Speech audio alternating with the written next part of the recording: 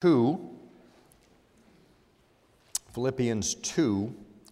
We're going to begin our reading at verse 12, and then we'll read through verse 18 of this chapter.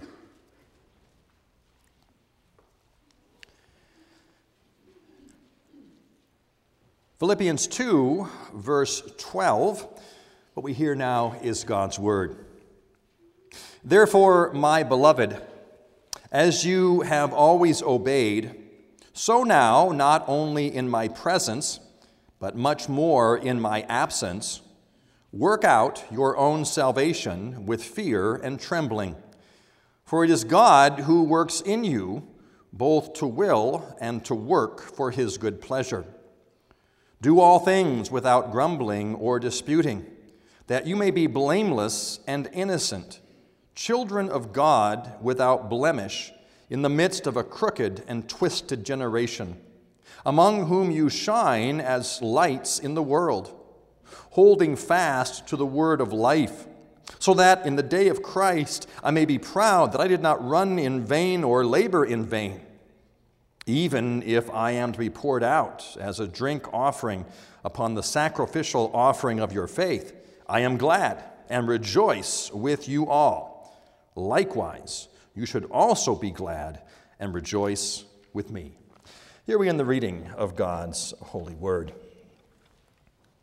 Well, we continue to study this letter of the Apostle Paul to the church at Philippi. We have seen that Paul begins this first section of his letter with two main concerns. That first main concern, that Christ be proclaimed. He says that in chapter 1, verse 18.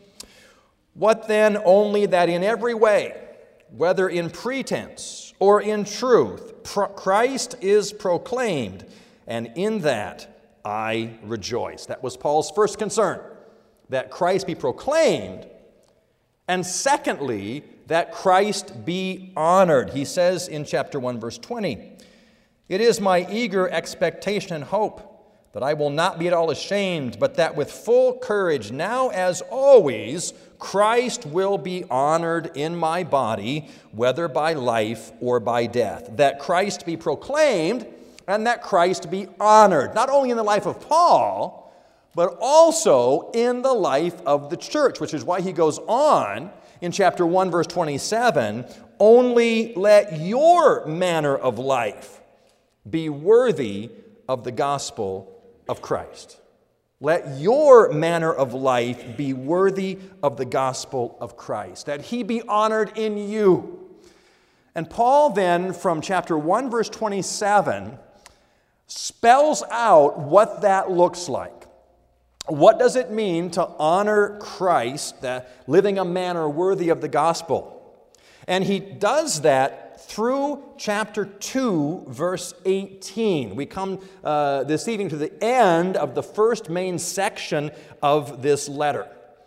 And the words that we have in chapter 2, verse 12, "Therefore, my beloved, as you have always obeyed, so now, not only in my presence, but much more in my absence, work out your own salvation with fear and trembling." Work out your own salvation. It is a text that has often been misunderstood. It is a text that those who want to hold to some type of works righteousness will certainly take us to in terms of our justification. Look, Paul says right here, you have to work out your own salvation. It's up to you. Others have seen this text not in terms of our justification, but rather in terms of our sanctification. And this was the understanding that I was brought up with. This text speaks not about justification, that somehow our works contribute to our salvation, but rather, having been saved, we are now to live in a way that is pleasing to God, working out the implications of our salvation. As I said, that was the interpretation I was brought up with through men like William Hendrickson and other commentaries, giving that fundamental biblical truth. And that truth is biblical. that we need to be engaged in our sanctification. But as I have worked with this text this past week, I have come to an understanding different than that. I want to assure you, this does not come out of my own head. This is an understanding. I've been convinced by the exegesis of scholars like Ralph Martin and Gordon Fee that this text is more nuanced than that. This text is not primarily directed to us as individuals. But Paul, as he has been and continues now, addresses the church as a body. He addresses them as the body of Christ. And so we're going to look at this text this evening and see how this text directs them as a body, as the church, and how they are, what it means for them to work out their salvation. What is that instruction to the church? As I said, many have seen this as a text that deals with individuals. Work out your own salvation. That it's a matter of our justification. If you talk to anyone with an Arminian understanding of Scripture, they will certainly take you to this text. Well, before we look at any other of the contextual issues, we just have to look at the words first. Paul says, work out your salvation. He does not say, work toward your salvation. He does not say, work for your salvation. So even at the very word level, this text does not say what the Arminian would have it say. It doesn't say work at your salvation, work for your salvation, work toward your salvation. And certainly that understanding would not fit with the whole context of Scripture. A text like Romans chapter 3, a text like Ephesians chapter 2, which puts our works having nothing to do with God choosing to save us. So it doesn't speak individually about our justification. As I said, many see this as a call to individuals in their sanctification. Work out what God has worked in you. Now, at least that understanding fits the broader context of Scripture. Because we certainly are called to be engaged in the process of sanctification, to live in a way that pleases God. And while this certainly is a biblical truth, I don't believe that is the truth taught in this text. In our Wednesday night class, we've been talking about context and reading Scripture context. And there are some times where truth is given, but it's not the truth of this text. It's the general truth of Scripture. I believe to see this as an individual reference to sanctification misses the flow of Paul's argument. Paul is addressing them as the church, as the body of Christ, and addressing the fact that they need to be one.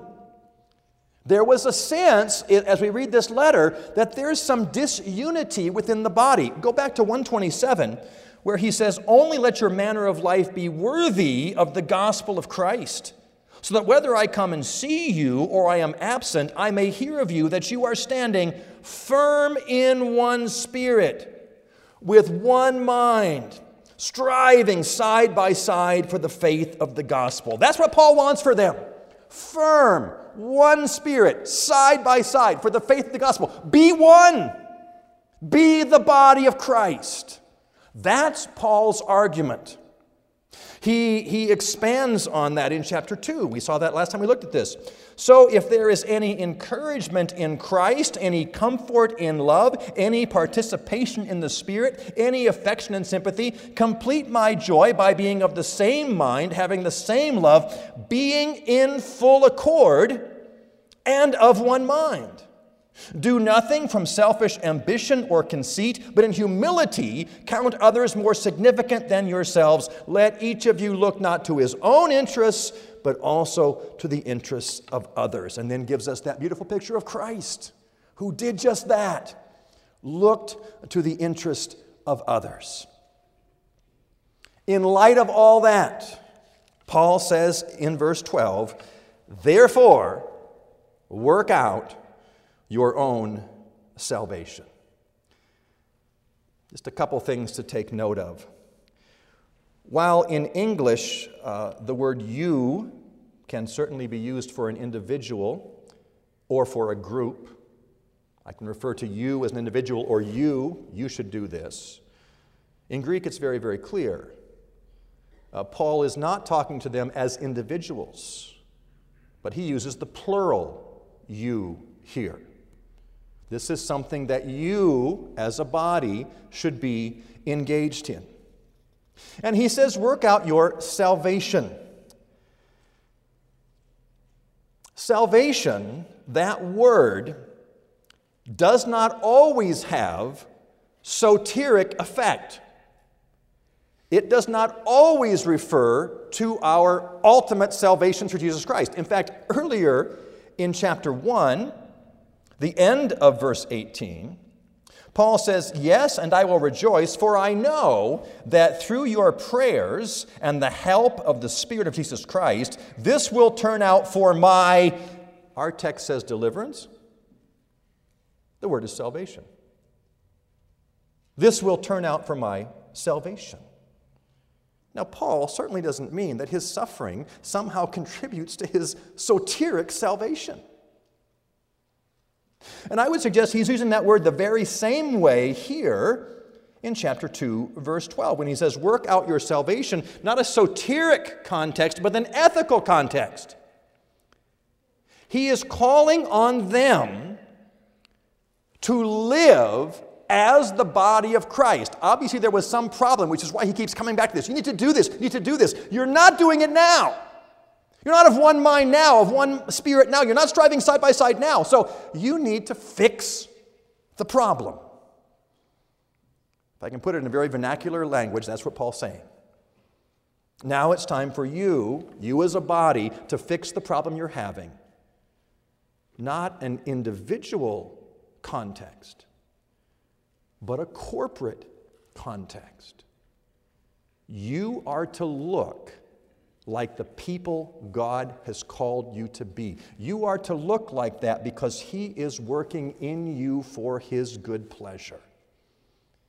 The context is not individual, whether justification or sanctification, but the context is corporate. Be whom God has called you to be. His church, His body, one mind, striving side by side. He says, do this, verse 14, do these things without grumbling or disputing. And the words that Paul chooses to use in verses 14 and 15 are again words that speak of a corporate context. He's not saying don't individually grumble, but he's saying that as a body. Now, why do I say that? Because the terms that Paul uses here, do this without grumbling or disputing, are words that are used back in the Old Testament. Remember, Paul was a very good scholar. Paul knew the Old Testament well. And so he pulls these terms out to remind them of times when Israel, as a body, was grumbling and complaining against God. I think of a text like Exodus 15, verses 22 through 24. Then Moses made Israel set out from the Red Sea, and they went into the wilderness of Shur. They went 3 days in the wilderness and found no water. When they came to Marah, they could not drink the water of Marah because it was bitter. Therefore it was named Marah. And the people grumbled against Moses, saying, what shall we drink? That's the very same word. they grumbled. Not as individuals, they corporately grumbled against Moses. And then in chapter 16, and the whole congregation of the people of Israel grumbled, a corporate grumbling against Moses and Aaron in the wilderness. Chapter 16, verse 6. So Moses and Aaron said to all the people of Israel, at evening you shall know that it's the Lord who brought you from the land of Egypt. In the morning you shall see the glory of the Lord, because he has heard your, plural, grumbling against the Lord. For what are we that you grumble against us? And Moses said, when the Lord gives you in the evening meat to eat, in the morning bread to your full, because the Lord has heard your grumbling, that you grumble against him. Your grumbling is not against us, but against the Lord. And Moses said to Aaron, say to the whole congregation of the people of Israel, not individuals, corporately, come near before the Lord, for he has heard your grumbling. Paul calls to mind these instances in the past when not individual Israelites grumbled against God, but when as a body they complained and grumbled against God.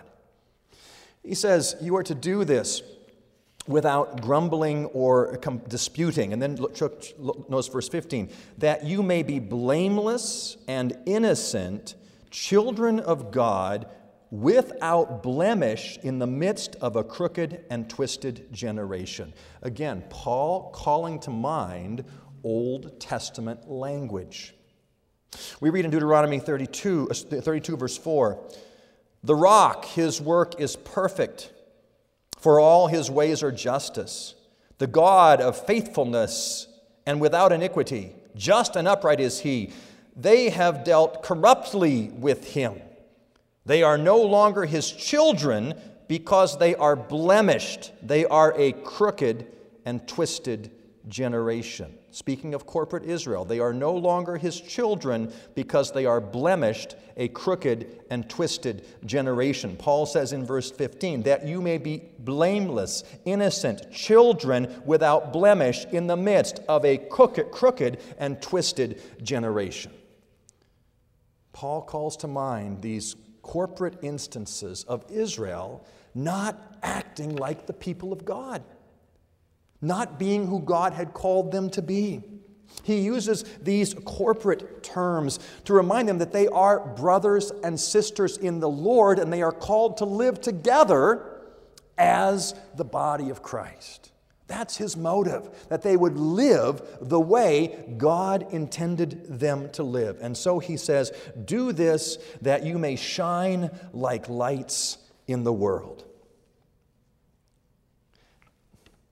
Not only that in their individual life they shine as a light, but as a body, that the church shines like lights in the world. That's the contrast he's making between the church and the world. This corporate entity, this corporate entity. He tells the church to look like the church. And when the church looks like God intends, it will be like a bright light in the world. Unfortunately, so often, the church, rather than being a light to the world, starts to look like the world. Rather than shining like a light, like a beacon, it gives in. And it begins to look like the world looks. Examples of that. When someone is looking for a minister of the Word, in the broadly evangelical church, the first criterion is not, can he preach the gospel? The first criterion is he a good administrator? Is he a good organizer? He's going to be the CEO of this corporation. We have to have a good administrator to be our senior pastor. The church takes on these worldly characteristics. The church is not a democracy. We sometimes import that into the church, but we're not. We are ruled by Christ through the eldership, and we shouldn't look like a democracy. We shouldn't look like we all have a voice in what goes on. That's not how Christ runs his church. He runs his church through the eldership. And Paul says, look like that. look like that. The deacons, the primary qualification for a deacon is not, can he add a column of numbers? That's not the primary qualification. He is there to minister the mercy of Christ. And there are times when our deacons will make decisions of helping people that from a business point of view are absolutely the wrong decision. And that should not surprise us. Because the church is not a business in that sense. The deacons are not the corporate officers, the financial officers. They are here to minister the mercy of Christ. Look like the church, Paul says. Look like that body of Christ that you are, and you will shine like a light in the world. Now, how do they do that? He says, look like the church, shining like a light, holding fast to the word of life. Don't give in. Don't give in, Paul tells them. Hold fast to the word, not to the world. And there could not be a more timely admonition for us as well. That we hold fast to the Word of God, and in so doing, shine like a bright light in the world. The world tries to redefine everything to fit its own desires. The world tries to redefine what marriage is. It is simply a commitment between two people. It doesn't matter who those people are. But we say, no, the Bible has given us definitions. The Bible has given us standards for what marriage is. Hold fast to these things. Don't give in to the world. The world redefines what a family is. A family is any unit of people in any connection with each other. We say, no, there's a biblical understanding of what family is. The world doesn't even know what it means to be a man or a woman anymore. That fundamental distinction is being lost. And it's mind-boggling. I saw an advertisement on TV this past week for some medical product. And so you think, okay, this is a medical product and these guys would know what they're talking about. And the advertisement said, this is good for this is good for that. This is not good for those who were assigned female at birth. Do you believe that? The world doesn't even know what a man or a woman is anymore. And into that darkness, the church can shine the light of the truth, of what it means to be part of the body of Christ, to live in a way that glorifies God, to bring glory to Him, not only individually, but also corporately. The church should be that place that is alluring and desirable. That place that people look to and say, there's something different going on there. It doesn't give in to the ways of the world. They hold on to some sort of truth. And Paul says, when we live that way, when we are that kind of church, that church that God has called us to be, the result is joy. And we've seen already in Philippians, the theme of joy kind of flows throughout this book. Paul says at the end of verse 16, hold fast the word of Christ, the word of life, so that in the day of Christ I may be proud. I did not run in vain or labor in vain. Now when Paul talks about being proud, of course, he's talking about proud of what Christ is doing in him. He says, I can rejoice because my labor is not in vain. You are a church. You are what God has called you to be. And Paul says, I have exerted myself. I'm writing to you so you can be that church, that body that God has called you to be. He says in verse 17, even if I'm to be poured out as a drink offering upon the sacrificial offering of your faith, I am glad and rejoice with all of you. Even if I'm to be put to death, Paul says, if you live the way God has called you as the body of Christ, I will rejoice. I will be glad, for you are doing what Christ wants you to do. And he says, likewise, you also should be glad and rejoice with me. When you see Christ at work in your midst, when you are living as brothers and sisters in the Lord, striving together, side by side, one in mind, one in purpose, when you are the church of God, there's joy and there is rejoicing. And the same truth that Paul declares to the Philippians, he declares to us as well. We are called to be not only the individuals God wants us to be, we are called to be the church He wants us to be. That church which shines like a light, that church which is alluring, because there is this sense of joy, there is this sense of unity, there is this sense of peace. When the world looks at the church, and if all they see are the arguments and the disagreements, they will say, why would I want to be a part of that? I can have that in my home. I can have that in my office. Why would I join a church that's divided that way? Now, I'm not saying that there are things on which we should not take a stand. But too often we make the secondary issues into primary issues. And the witness of the church is blunted by our own sinfulness, by not being the body God has called us to be. We have the most glorious message as the church to bring to the world.